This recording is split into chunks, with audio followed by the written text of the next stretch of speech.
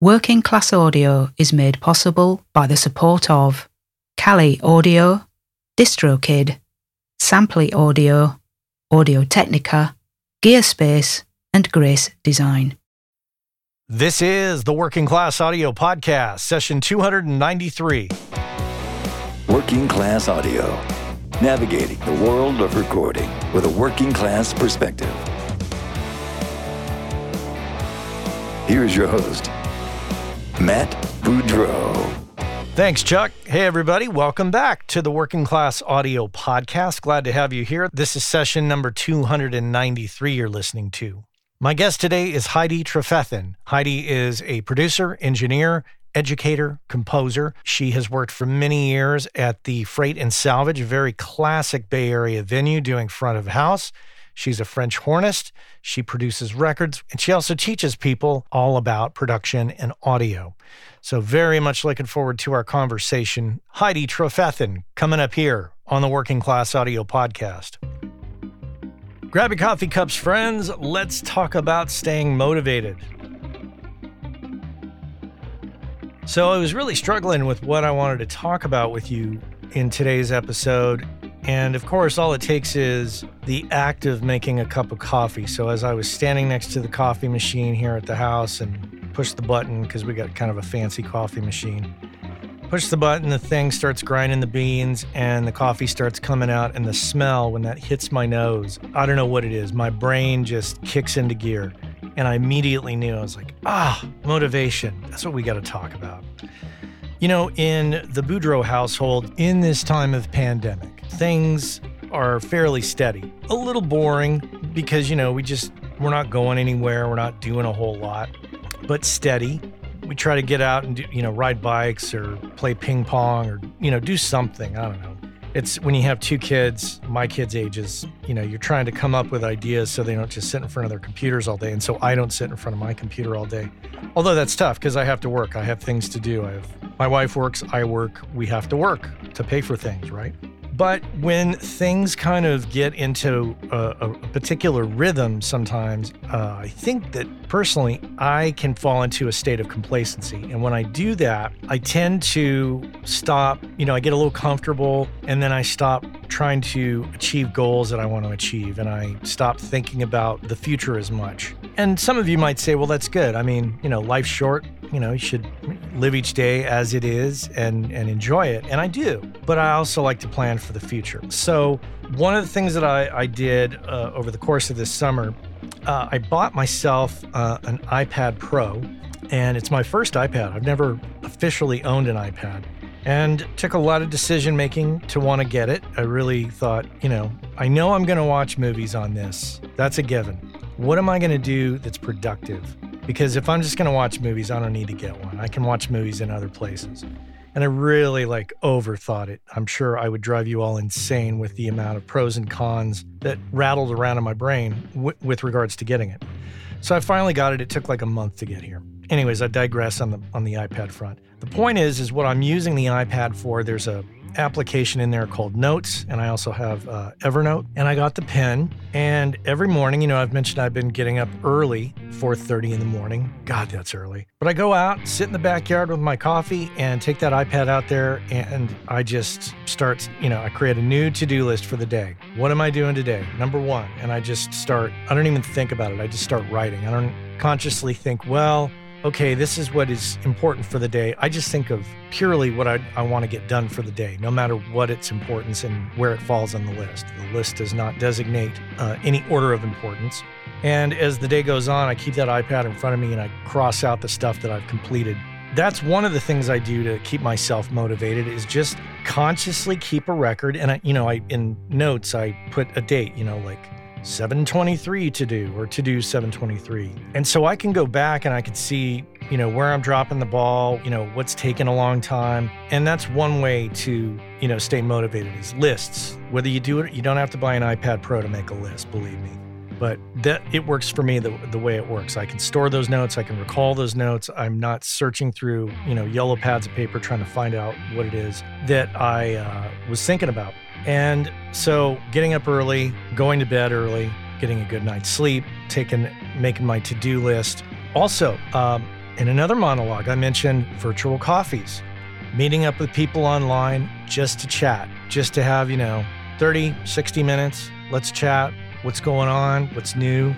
Those help me stay motivated. My mastermind calls with my crew on Friday mornings at the crack of dawn. Of course, 6 a.m. now seems like a cakewalk now that I get up at 4:30. So those interactions are key. I've mentioned in the past that was very inspired by my interview with George Vlad and have gone head deep into field recording, and I've joined a field recording Slack channel that's been outstanding. So a Slack channel is great no matter what it is you're getting involved in. It's, whatever the topic is. It's great because unlike social media, there's no ads, and it feels more communal. Everybody everybody doesn't necessarily know one another, but like the other day, a guy reached out and kind of put it out to the group. Hey, I'm trying to troubleshoot this thing on this piece of gear. I happen to have that piece of gear. So I said, hey, I'm game. Let's do it. So we, slacked back and forth and got a repro for this piece of gear and contacted the manufacturer and explained the situation, and they were immediately on it, which was really great. So that kind of, communication with other people, staying in touch with people. I'm a big LinkedIn fan. People send me messages all the time. If you want to send me a message and say hello, please do. Maybe you don't use LinkedIn. That's okay, but maybe reaching out to me is an excuse for you to get on there and sharpen up your profile. I always respond. I may not give you a novel of reply back, but I definitely will respond and say hello back. Beyond the obvious, exercise, good eating, all that good, healthy living stuff, of course, that helps. But, this all keeps coming back. And here I am again. I'm about to mention the book Atomic Habits, which I'm now catching myself and I'm realizing, oh my gosh, I'm mentioning that book again. But it really is. It's about those habits that if you instill those habits, you're not necessarily making a change in the first day, week, month, year. But over the course of time, if you look back at the habits that you put in place, you'll notice, as a result of that, I got here. And I think the analogy that I've used, that others have used, is that if you set out on a boat and you're steering straight and you want to change course, even if you just veer to the right or to the left just a few degrees, that may not seem like much in the beginning of the journey, but quite honestly, you're going to wind up in a radically different place than had you just gone the straight path that you were set on before. I think you know what I mean by that. So stay motivated, communicate with people, take care of your body during this time. Take care of your body during whatever time. Communicate, participate, get a good night's sleep. There's no reason why you can't get a good night's sleep these days, really. Go to bed early. There's nothing wrong with that, unless you're a night owl. If you're a night owl and you have an opposite schedule, hey, I'm all for that, because, that's just a different way of doing it. So no judgment there if you want to stay up late. Absolutely not. That's just a different approach, and it's one that I have done for years in my life, but I'm kind of turning into an old man now, so that's what I'm doing now, going to bed early. Anyways, that's it. Stay motivated, my friends. Don't let this time period put you into a state of complacency. Achieve your goals. It doesn't matter that we're all stuck at home and online all the time. We can go to a lot of different places in a different kind of way based on where we're at right now. So that's that. Thanks for listening. Drink more coffee, and I'll talk to y'all later. Most of you already know about Grace Design and have known about them for years. They've been around since 1994. It was started by the two brothers, Michael and Eben Grace, who still run the company to this day. And you already know that they make incredible sounding products for us all. What you might not know, if you don't know them, is that Michael and Eben are two of the nicest people on the planet. Easily approachable, very knowledgeable. You might have met them at a trade show and experienced this. Without a doubt, it's one of my favorite companies out there in the world of pro audio. You might have heard me a few times talking about the Grace 908 Atmos controller. I think the most elegant solution, if you're going to be doing Atmos, that is the best solution out there, as far as I'm concerned, hands down. And prior to that, I was using the Stereo 905 controller for many years. Not only that, but most recently, I've used their 108 mic pre's to do the Room 219 combo jazz record that you might have heard me talk about. The point is that they check all the boxes for me. They're incredibly nice people. They make incredibly great products. They're located here in the United States in Lyons, Colorado, and employ a number of people. They're the epitome of a small business here in the US, and I just love that whole thing. So if you are in the market for mic preamps or instrument preamps or monitor controllers, this is the company to check out, hands down. If you don't know about them, go to gracedesign.com, check them out. And if you're in the market for any of those products, you absolutely have to consider what they offer, because what they offer is superior build quality and sound quality. And those of you who bought their products in the 90s that are still using them, you know exactly what I'm talking about. So check them out, gracedesign.com. I know the business of audio is a frustrating one sometimes. The audio part's pretty fun, but it's the business of it and the career part of it that's a little challenging to many of us. I can completely empathize with that. And if you thought to yourself, God, I wish I could talk to somebody about this, you can do that. You could talk with me about it.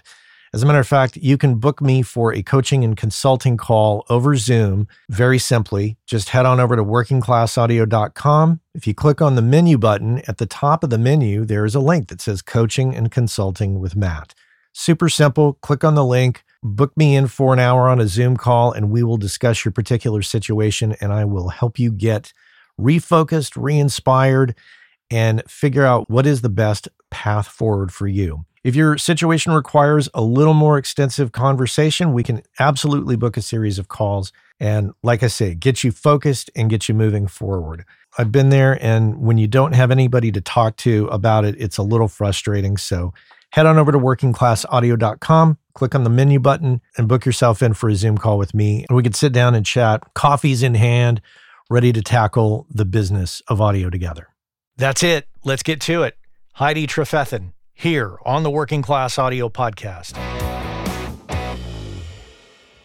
Heidi, welcome to the podcast. Well, thanks so much, Matt, for having me. It's great to be here. I wish the audience could see what I'm seeing. Heidi's background is tastefully chosen.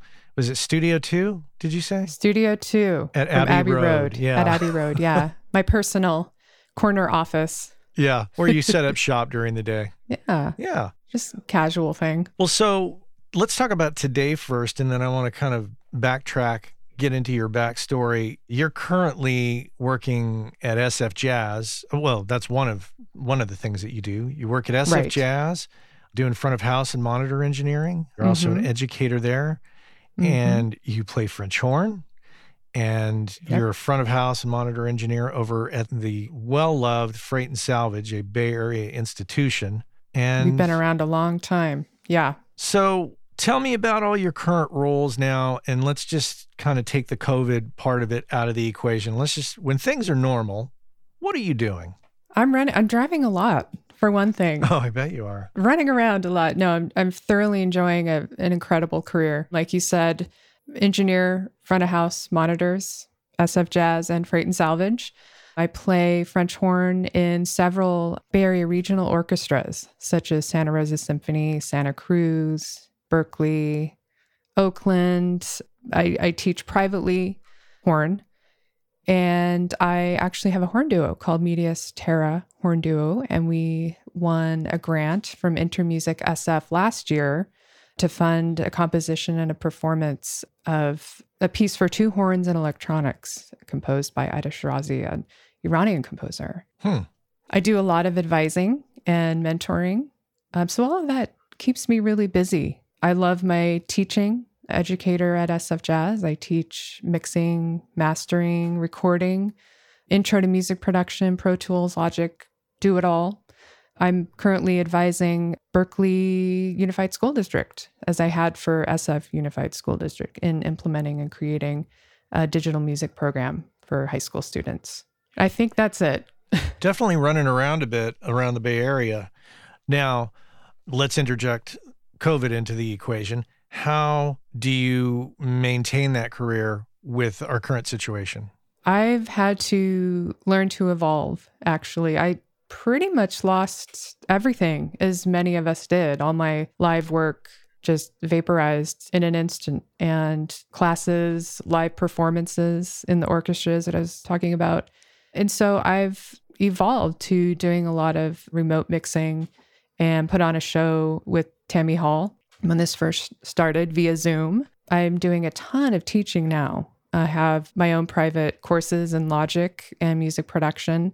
I have 5 or 6 private students, actually. I teach music production to those students. My youngest student is actually 3 years old. I teach him piano, beginning piano via Zoom, and also his brother. And they actually can play Beethoven and Bach now. So I think that's going well. Wow, I'm feeling inadequate. Oh, don't. I just have musical ADD. That's all.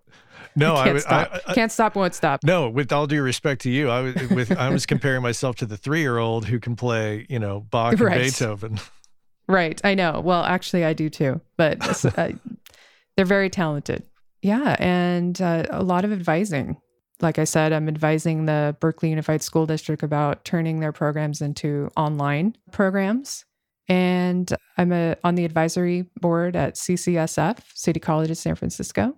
Like I said, doing a lot of mentoring to specifically women who are new to the industry or very interested in it.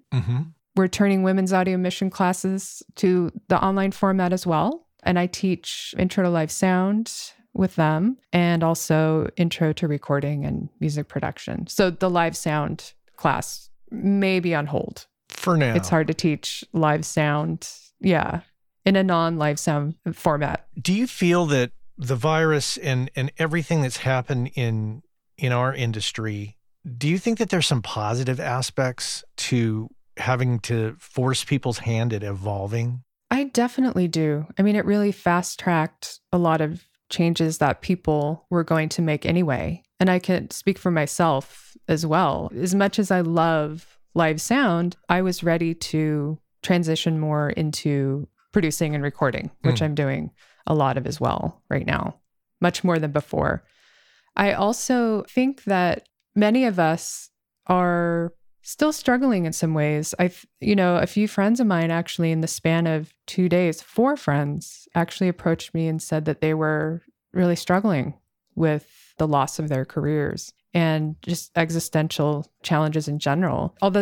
Even though they're going through these challenges, they said that it's been great fuel for creativity. And it's actually forced them to make those changes much earlier than they had thought.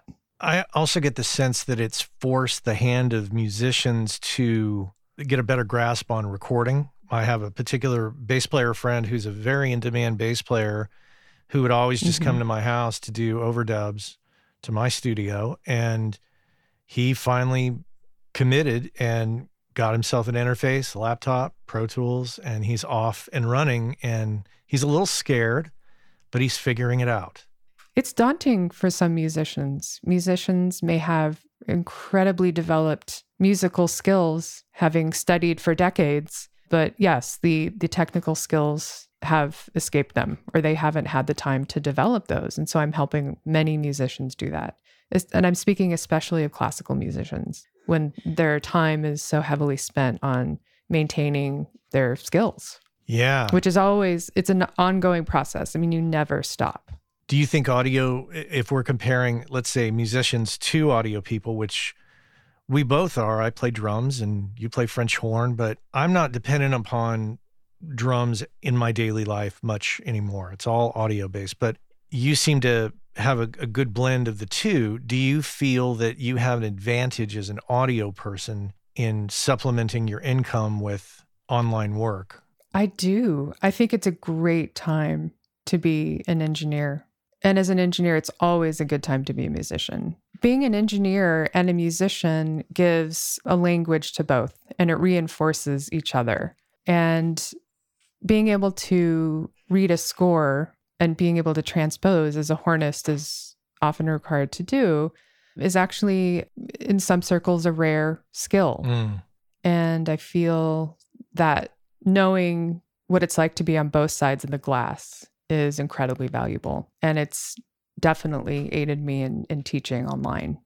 I won't dwell too much longer on the COVID thing, but I will say that we are very lucky in that it's happened during a time when our technological achievements are where they at. Imagine if this had happened in the 80s or the 90s, God forbid the 70s, we just wouldn't be in the same position with technology, the internet, communication.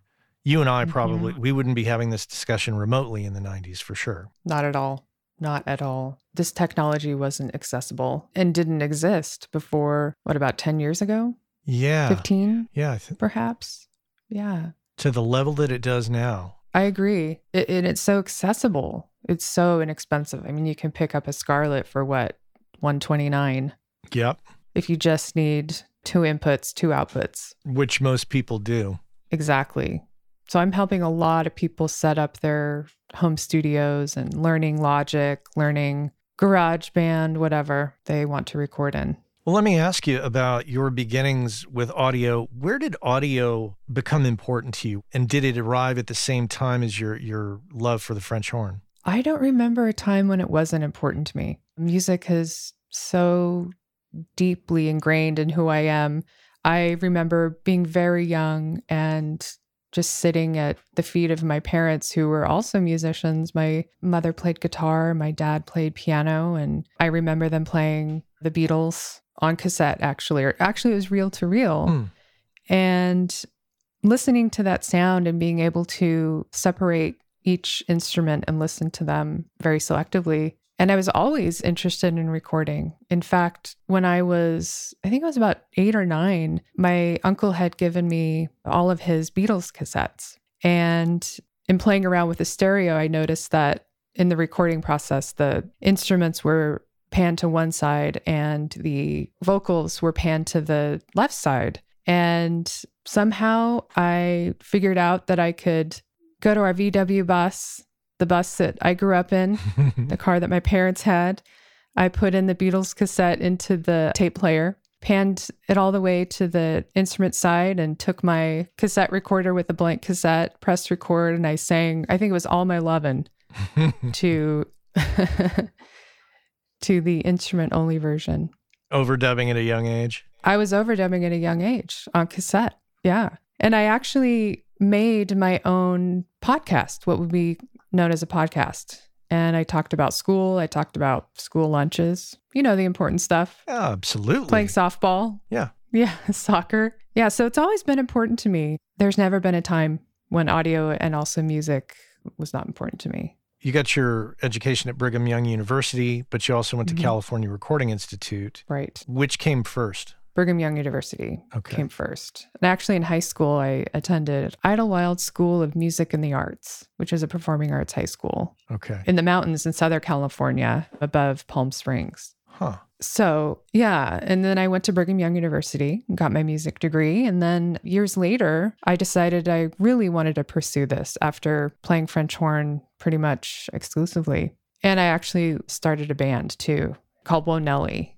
and played around the city in the Bay Area for years. And then I went to California Recording Institute. It was a 9-month program. And I thoroughly enjoyed it. I learned a ton. I got a great base of knowledge to move forward. And my first job out of school was at Freight and Salvage. So I've been there for quite a while now. And Freight and Salvage for non-Bay Area people is a place that's been around for a very long time. It's existed in 2 different locations, and I'm spacing out where those are, but it's in a much bigger venue. It is a much bigger venue now than it used to be. Would you agree with that? Much bigger. I think the middle Freight, so the first Freight was on San Pablo Ave near the middle Freight, which was Addison. It was at Addison and San Pablo. And that, I think, seated about 100, 150. And the current venue seats about 500. So it's grown quite a bit. And we've been there, I think, since 2009. Yeah. So about 11 years. Well, that's gone quickly. Oh, yeah. I haven't been in the new location, air quotes. Yeah. Right. The 11-year-old new location. Exactly. Yeah. Tell me about your experience at the Freight and Salvage, getting in there. How did you get in there? What were your early experiences as an audio pro? After school, I took my resume to the manager, Steve Baker, and I said, hey, I'm finishing school and I love acoustic music and I would want to work here. And so he gave me a job, and it was that easy. Actually, it's probably not that easy anymore, but I started doing open mics, and that was a great foundation because I had to make decisions extremely quickly. There was really no sound check. So the mixing skills that I developed at California Recording Institute really shined. And it aided me in being able to, like I said, make mixing decisions very quickly. And it really developed my chops. I remember, there being primarily acoustic music, as you had mentioned, but also a cappella. I'd worked with the a cappella group, the House Jacks, at one point, and oh yeah, I know that they spent quite a bit of time there doing shows. Many nights. What kind of a challenge was it each night doing open mic? Was it just only people playing acoustic guitar and vocal, or was it more than that? It was a cappella, it was singer-songwriter, it was a small jazz trio, pianists who sang, pianist vocalists. I think that was pretty much the breadth of the genres at open mics. So I don't remember any large ensembles at open mics, but it's been a couple decades. So when did recording start to enter your life on a professional level? So that's what I learned at California Recording Institute. I learned on a 48-channel Harrison board. And before I get more in depth about that, the real strength of that program was he threw us on the board right away to mix. And that gave me an incredible foundation. Fast forward quite a few years. Actually, I did mostly live sound for a long time, for years and years, and actually moved to Italy to play in the Rome Opera Orchestra. And I wasn't actually doing any recording at that time or any live sound. I was focused solely on French horn. When I came back to the States, I did a few recordings, but again, mostly live sound. I did some multi-track recordings at Freight and Salvage when I was mixing there, or hired by artists to do it, to just take the signals and throw them in a recorder. But I think it was about 2012 when I met Tammy Hall, and she hired me to produce her piano sound, her Blue Soul recording that she did at Studio Trilogy. So I worked with Justin Lieberman and Tammy and all those cats. And then I started to do more. I did Lucy Kaplansky's Kaplansky Sings Kaplansky, which was a recording, actually just a board recording from Freight and Salvage. It turned out really well of her dad singing with her on several different tracks. And then I worked with Brian Bell, who was Herbie Hancock's first engineer, and actually introduced him to computers. And so I assisted him on Nestler and Houghton, which is about five or 6 years old now, and several other projects, some indie stuff, classical recordings. I worked for the Sonoma Bach Choir and Chorus. So I did some recordings for them. Yeah, just kind of besides those ones that my main credits, I just did a whole bunch of things that I've never really listed that have been great projects and very rewarding. Looking back on that, how do you think you got hired on the recording gigs? And what is it you feel that are your strengths that you bring to the table for people? I got hired for recording gigs because so many people know me and my work, having been in the live realm for so long, and also being a musician and meeting so many other musicians over the years. So not only do I have the musical skills and I have the recording chops, people hear about me, I get referrals a ton. And I think just being great to be around, if I may humble brag.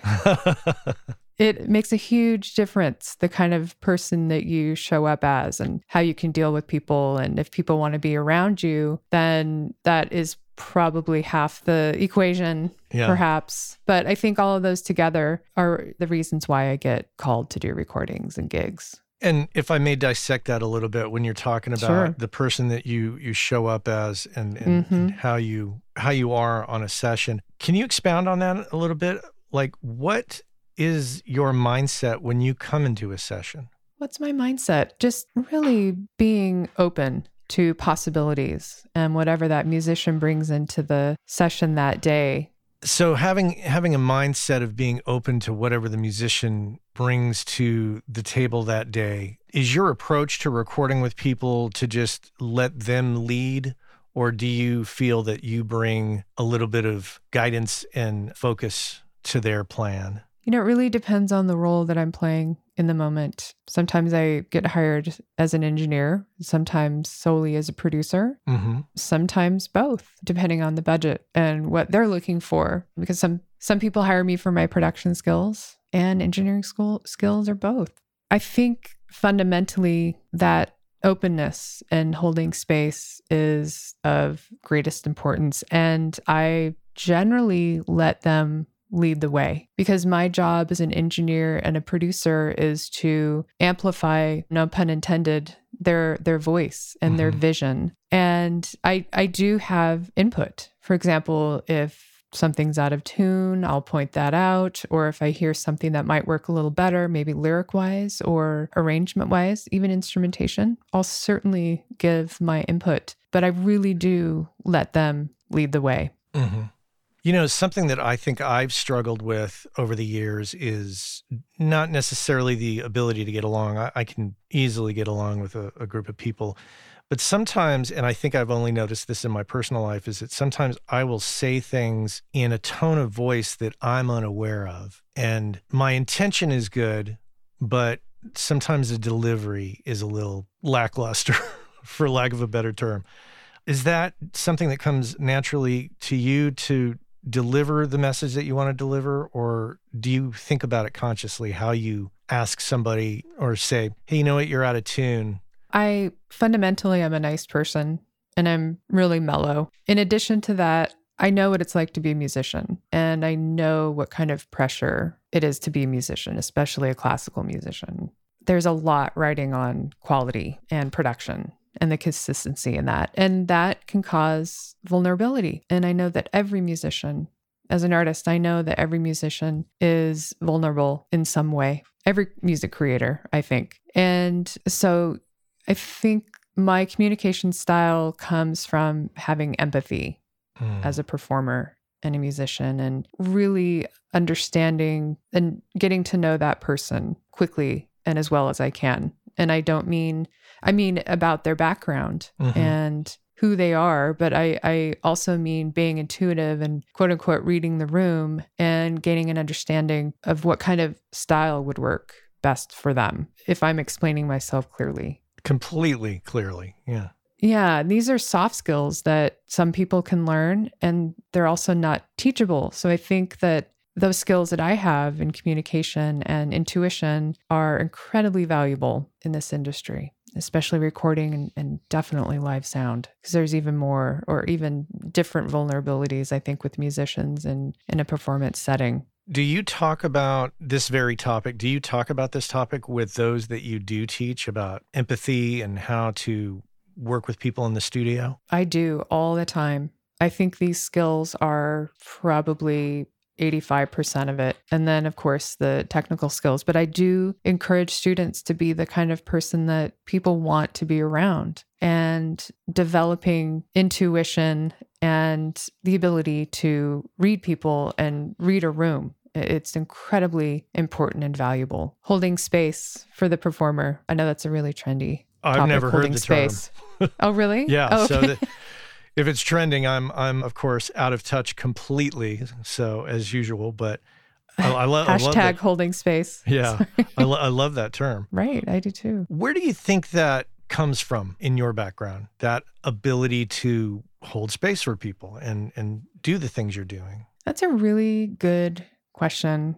I think besides being my personality, I think that I went through a lot of challenges when I was growing up and all through my young adulthood. And I can speak a little bit about those if you'd like. Yeah, please. And how that informs who you are today. Okay, sure. I mean, we're getting into personal territory, but I think that's okay. It's part of who I am. Take it as far as you are comfortable. Okay.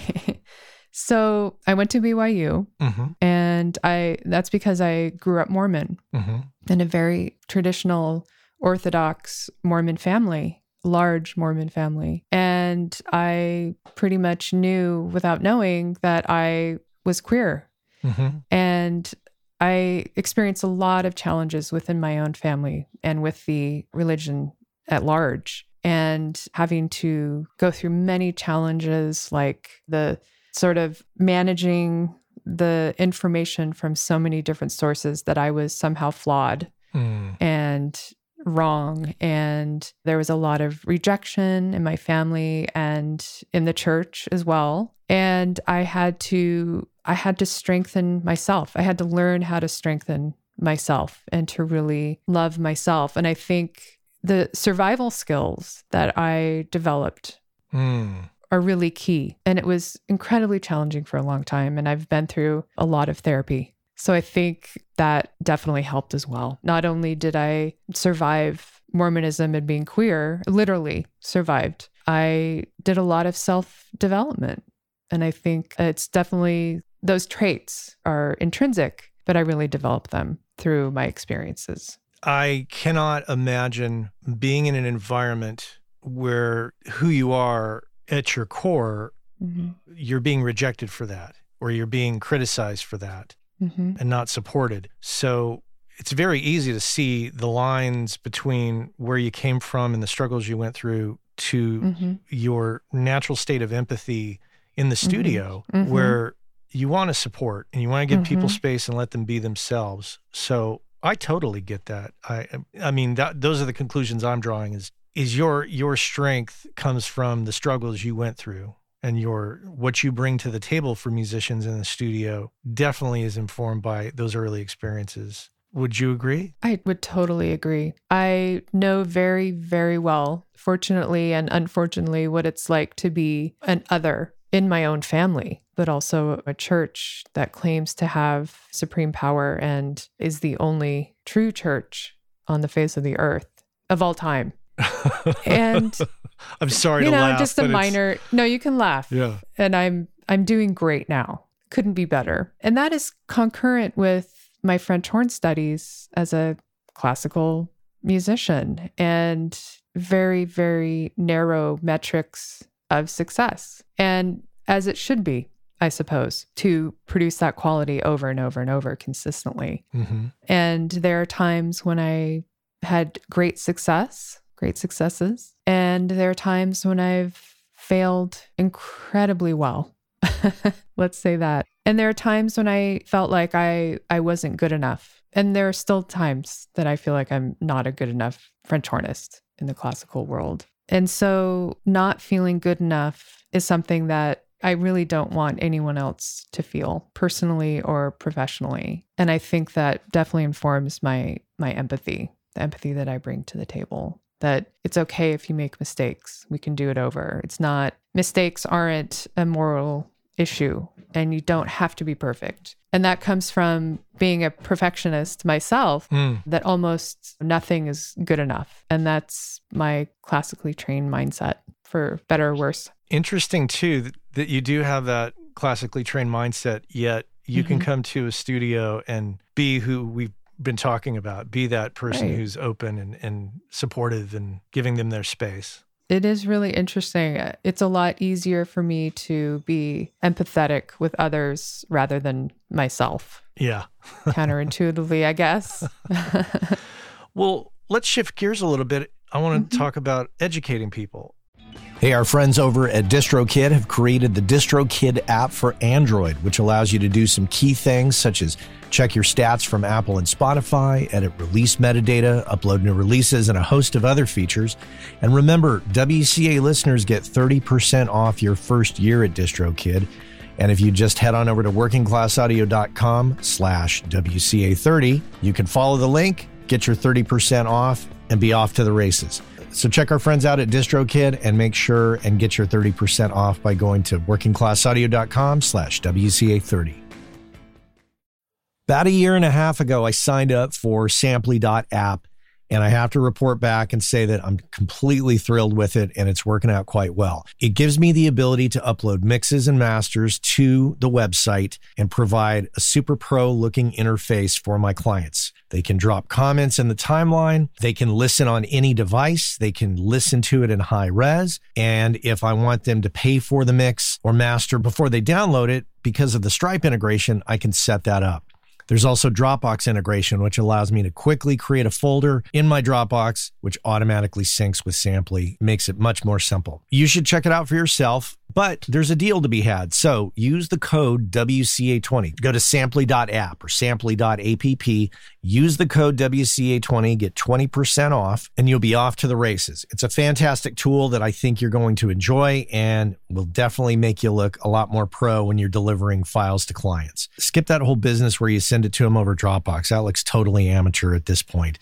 Use samply.app and use that code WCA20, and I think you're going to be really thrilled. Samply.app. Check it out. Where did you find that you had the passion for it or the desire to want to teach people? You know, I actually never really set out to be an educator or a teacher. I never even wanted to. But my first foray into teaching was at SF Jazz, and Rebecca Mauleon. She approached me and asked me if I wanted to teach Pro Tools because I put something out on social media about a Pro Tools project that I was working on with an Israeli composer, actually. And this is about 5 years ago. And so for 5 years, I've been teaching at SF Jazz, actually about 6 years now. And I feel like I've gotten better at it each class, in fact. And I've found that I love teaching. And I think it's that I love giving the gift of knowledge to people. People come to my classes or they take private lessons from me because they want to be inspired and be inspired to make music, to strengthen and develop that skill.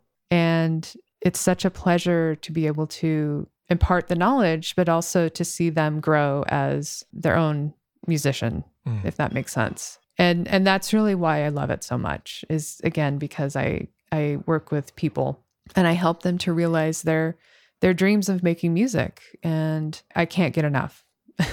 Are most of your students musicians learning recording technology, or are they just future engineers that have no musical training? Right now, they're mostly musicians. Okay. There are some that are starting from absolute zero in music and don't have that education. And I also really like to teach beginners, to give them that gift. I mean, it sounds kind of esoteric and new agey, but it really is a gift. Hey, as long as you enjoy it, fantastic. I love it. Yeah. And I teach kids that have no clue what they're getting into. You know, their parents have signed them up and they've become really good at what they do. I have a 10-year-old girl who I'm teaching, and now she's teaching me things in Logic. So yeah, there's always something new to learn in these DAWs. Isn't that the truth? Oh my gosh. It's never ending. There's still stuff in Pro Tools that somebody will teach me and I'm like, really? How long has that feature been in there? Oh, like 10 years. Oh. Oh, okay. You mean it's not this last release? I've never even heard of that feature. I know, right? So yeah, SF Jazz, Women's Audio Mission. Now I'm on the faculty of Institute of Musical Arts that normally holds a summer program in Goshen, Mass. I'm now on the board of that organization, and I'm team teaching with Leslie Ann Jones. Oh, wow. Online this summer. Wow. In August, actually, for about a week and a half. So we've, of course, transitioned our program via Zoom online, and I actually designed the curriculum for them. One of my recent guests, actually this week, the episode just came out with Jessica Paz, who is a Tony Award-winning theater sound person. Jessica and I were talking about women in audio, and I said, what is the key to getting more women in audio? And she said, it's identifying talent and giving opportunity. She's absolutely right. Giving opportunity. I would say putting them in positions to do their work, to develop their talents. And she's been doing the whole world of theater sound for about 20 years. And she said that she definitely is seeing more and more women come into the world of audio and sound. Is that your observation? Would you agree or disagree in your Oh, experience? I'd absolutely agree. Absolutely. There are so many more of us in positions of sound and recording and production. We have a long way to go, but it is definitely changing and changing pretty quickly. When I was coming up, when I first started, I actually was the only woman in my class at California Recording Institute. And also, I was the only other female engineer that I knew for maybe a decade, 10, 15 years. I hadn't met Terry Winston or Leslie Ann Jones. And, Yeah. I didn't have the same kind of mentorship that men have and had all along. And so I've had to persevere a lot through some challenges and lost opportunities or just being looked over and not taken seriously. And so because of that, I promote women all of the time as much as I can. And I make sure that part of my educating women, especially at Women's Audio Mission, is giving them confidence and being an example of strength and perseverance and confidence in the audio industry. And I think the sexism is much more prevalent in live sound, which is where my focus has been generally. It's unbelievable every day, before COVID, of course. Mm-hmm. Every day I encountered some kind of sexism. And so I've had to, again, develop a lot of personal and professional strength, just managing that, navigating that. Where does that sexism come from? Who in the world of live sound, where does that generally emanate in your world? I think other engineers, some management, and actually some musicians. I mean, it's really clear with some musicians that they don't want to work with a woman, that they want it to be a male space. And sometimes I've encountered men who find it unbelievable that I would know what I'm talking about, that I could actually do what I do. Unreal. It is unreal. And one of the things I've appreciated about COVID and the shelter in place is that I don't have to be around that right now. So it's a nice break. But unfortunately, it's a reality in live sound. It's been a male-dominated field since it began. And that is changing, and it's changing somewhat rapidly, but it really needs to accelerate. And we need to see much more balance. Yeah, boy, once again, I can't imagine because I just don't know. And I guess I wasn't brought up that way. And I'm just kind of flabbergasted that there are still like Neanderthals out there that would actually like show up in a professional environment and treat somebody in that capacity. It's frankly quite alarming. It surprises me every day. I don't quite understand where it comes from, but I think that it's rooted in insecurity of some sort. There's competition, the need for competition and competing comes from somewhere. I'm not sure, but it's a lot easier to, rather than looking at oneself and strengthening one's own career and abilities, it's really easy to doubt those of women who are historically, I guess, oppressed. And it's very unfortunate. It's not a mechanic's garage. It's music. It's live performance, which knows no cultural bounds and no gender boundaries, really. I could say the only times in my career that I've faced any kind of slight adversity or discrimination is being a younger engineer around older men who would come into a situation and go, "You're the engineer?" Right? Like, you little whippersnapper are going to be taking care of this? Really? Yeah, right. So that's the limits of my experience with things like that. I don't necessarily relate it to intelligence because I've met some very smart people who are just assholes, but it's an attitude thing. And I think, as you say, it's an insecurity issue. So it makes sense. Yeah. So you know how that feels. It's a little bit. Yeah. Okay. Right. I've experienced a couple of occasions where I was like, ooh, geez, you're kind of making me feel small. Yeah. And that's almost every night for my entire career. And I've been doing this for 21 years professionally. And there are times when it was a little depressing, to be quite frank. And there were times when I wanted to quit because it was so unpleasant. And it just seemed like a mountain that I had to climb every day. And it was very tiring. But I didn't. I persevered. And that is the best revenge, is that you stayed in and you persevered. Yeah, they can't stop me. And I want to be clear that it's not all men at all. It's some. I've had so much support from many men in the industry. So I can't say that it's all men in the industry. It's some. Well, I want to shift topics for a bit, and we'll approach this in a broad perspective. I'm not looking for specifics because this is a more personal thing. With regards to business and finances, do you have an approach, a personal philosophy that you use to survive and to maintain? Because the freelance world, as we know, is very precarious. So what is your approach to financial survival, or do you have an approach? I don't think that I have a specific approach. I've been incredibly fortunate to have had work come to me pretty much all along in my career, but especially now. The engineering skills that I have are so valuable, and so many people know me that I'm approached quite often to advise, especially. I think, really putting yourself out there, though, right now, mostly through social media, always helps. When people know what you do, they will find you. And with that constant workflow coming in, or that constant workload coming in, I should say, that makes for a more comfortable existence in the Bay Area. It really does. It's a very expensive place to live. I mean, I think I'm still Bay Area poor, but I'm doing well. That's the best quote right there. Bay Area poor.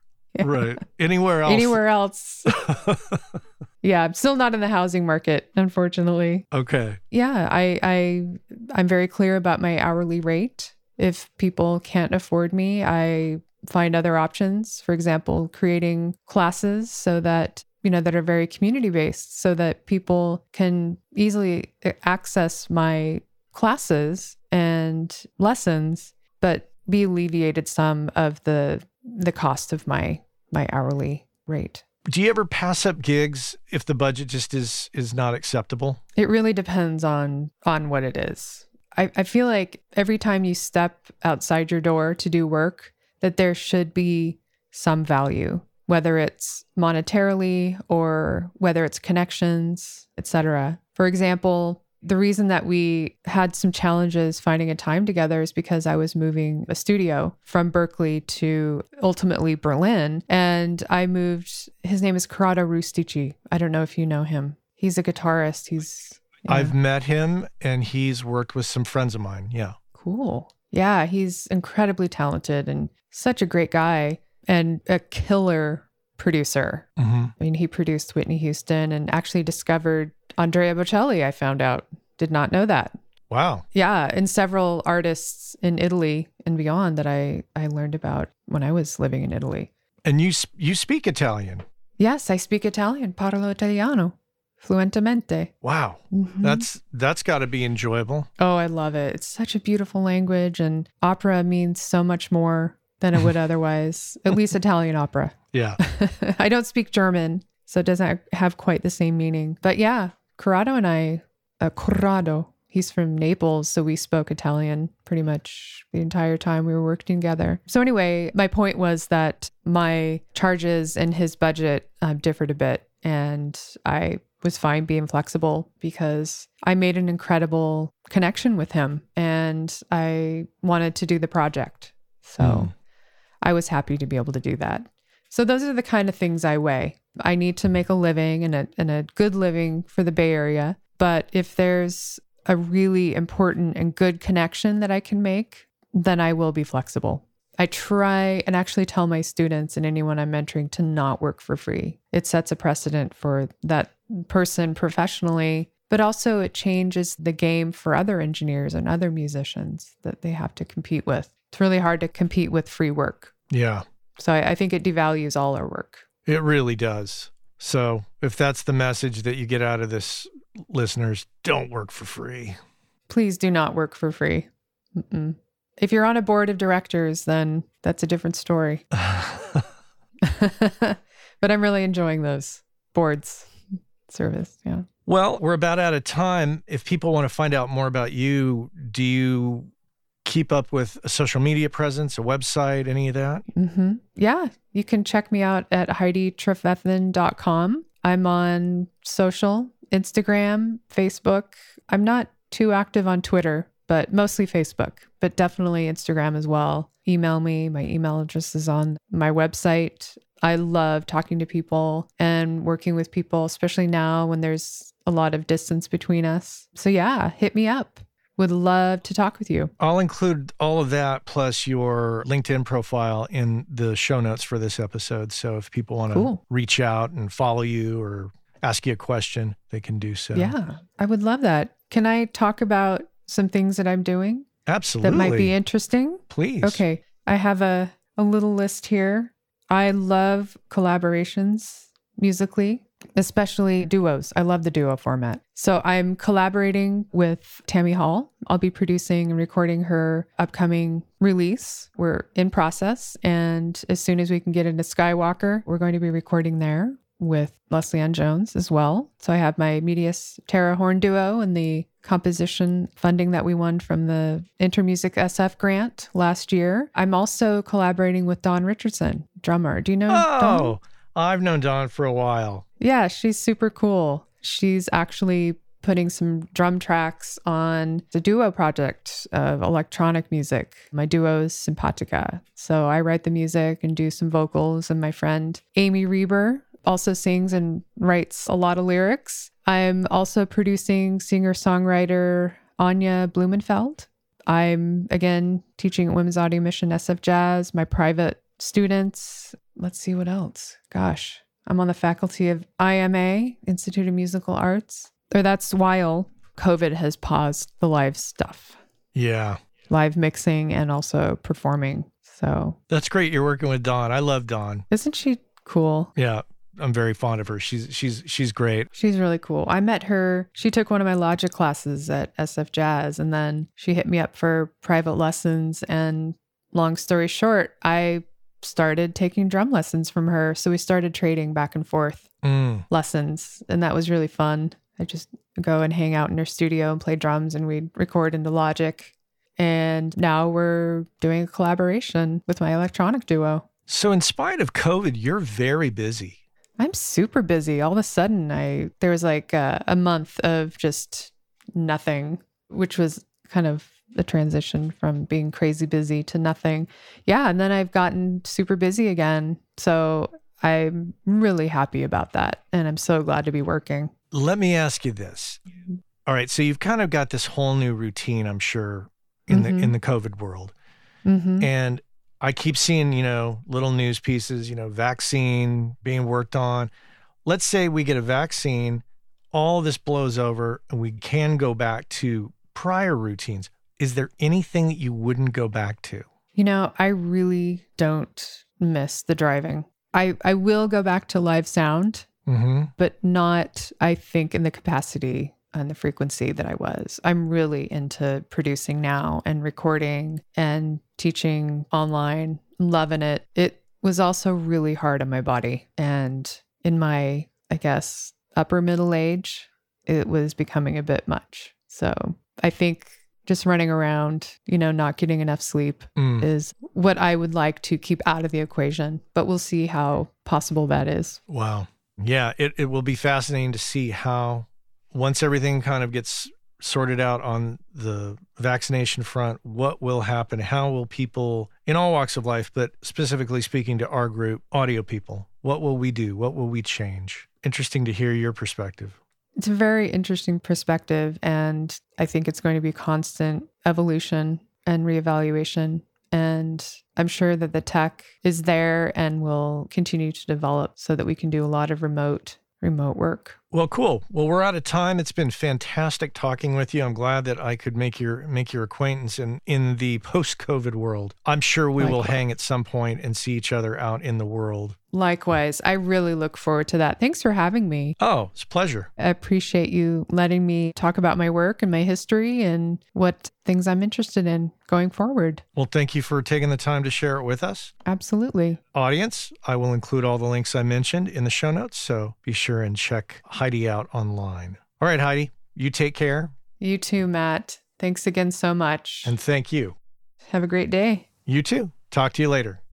Our friends over at Cali Audio have just introduced the brand new LP UNF system, which is meant to give you everything you need from a studio monitor in a package that you can basically set up anywhere. And the system is specifically designed for your desk. So no matter how else you're using your desk, reflections from the drivers to the desk to your ears are accounted for, giving you a perfectly clear picture of your mix that you can rely on to translate well. Whether you're putting them on stands behind your desk, on a desk away from walls, on a desk against a wall, on a desk on speaker stands away from the walls, there's a number of configurations, and they have settings on the back to accommodate all of that and more. And if price is a concern, never fear. They're priced at $299. That's right, pretty affordable. Head on over to caliaudio.com and check out the new LP UNF. Heidi Trefethen here on the Working Class Audio Podcast. Thanks so much for being here with me today. Want to thank Anne-Marie Plow for the editing, Cliff Truesdale for the Working Class Audio theme song, and Chuck Smith for his booming voice. Connect with me on LinkedIn, spread the word about the show, and visit workingclassaudio.com. Until next time, take care. Hey, I know many of you are aware of this, but for those of you that aren't aware, Working Class Audio sponsors the forum over at gearspace.com called Audio Life. And quite simply put, it's a place where audio professionals can go to talk with other audio professionals about things other than audio gear, including life hacks, work-life balance, health and hearing loss. You know, if you want to talk with other audio professionals who can identify with what your lifestyle is like and how it relates to things going on in the world outside of audio, this is a great place to go and check out. So head on over to gearspace.com, check out Audio Life, many of the same topics that we discuss here on the show on gearspace.com. So check that out.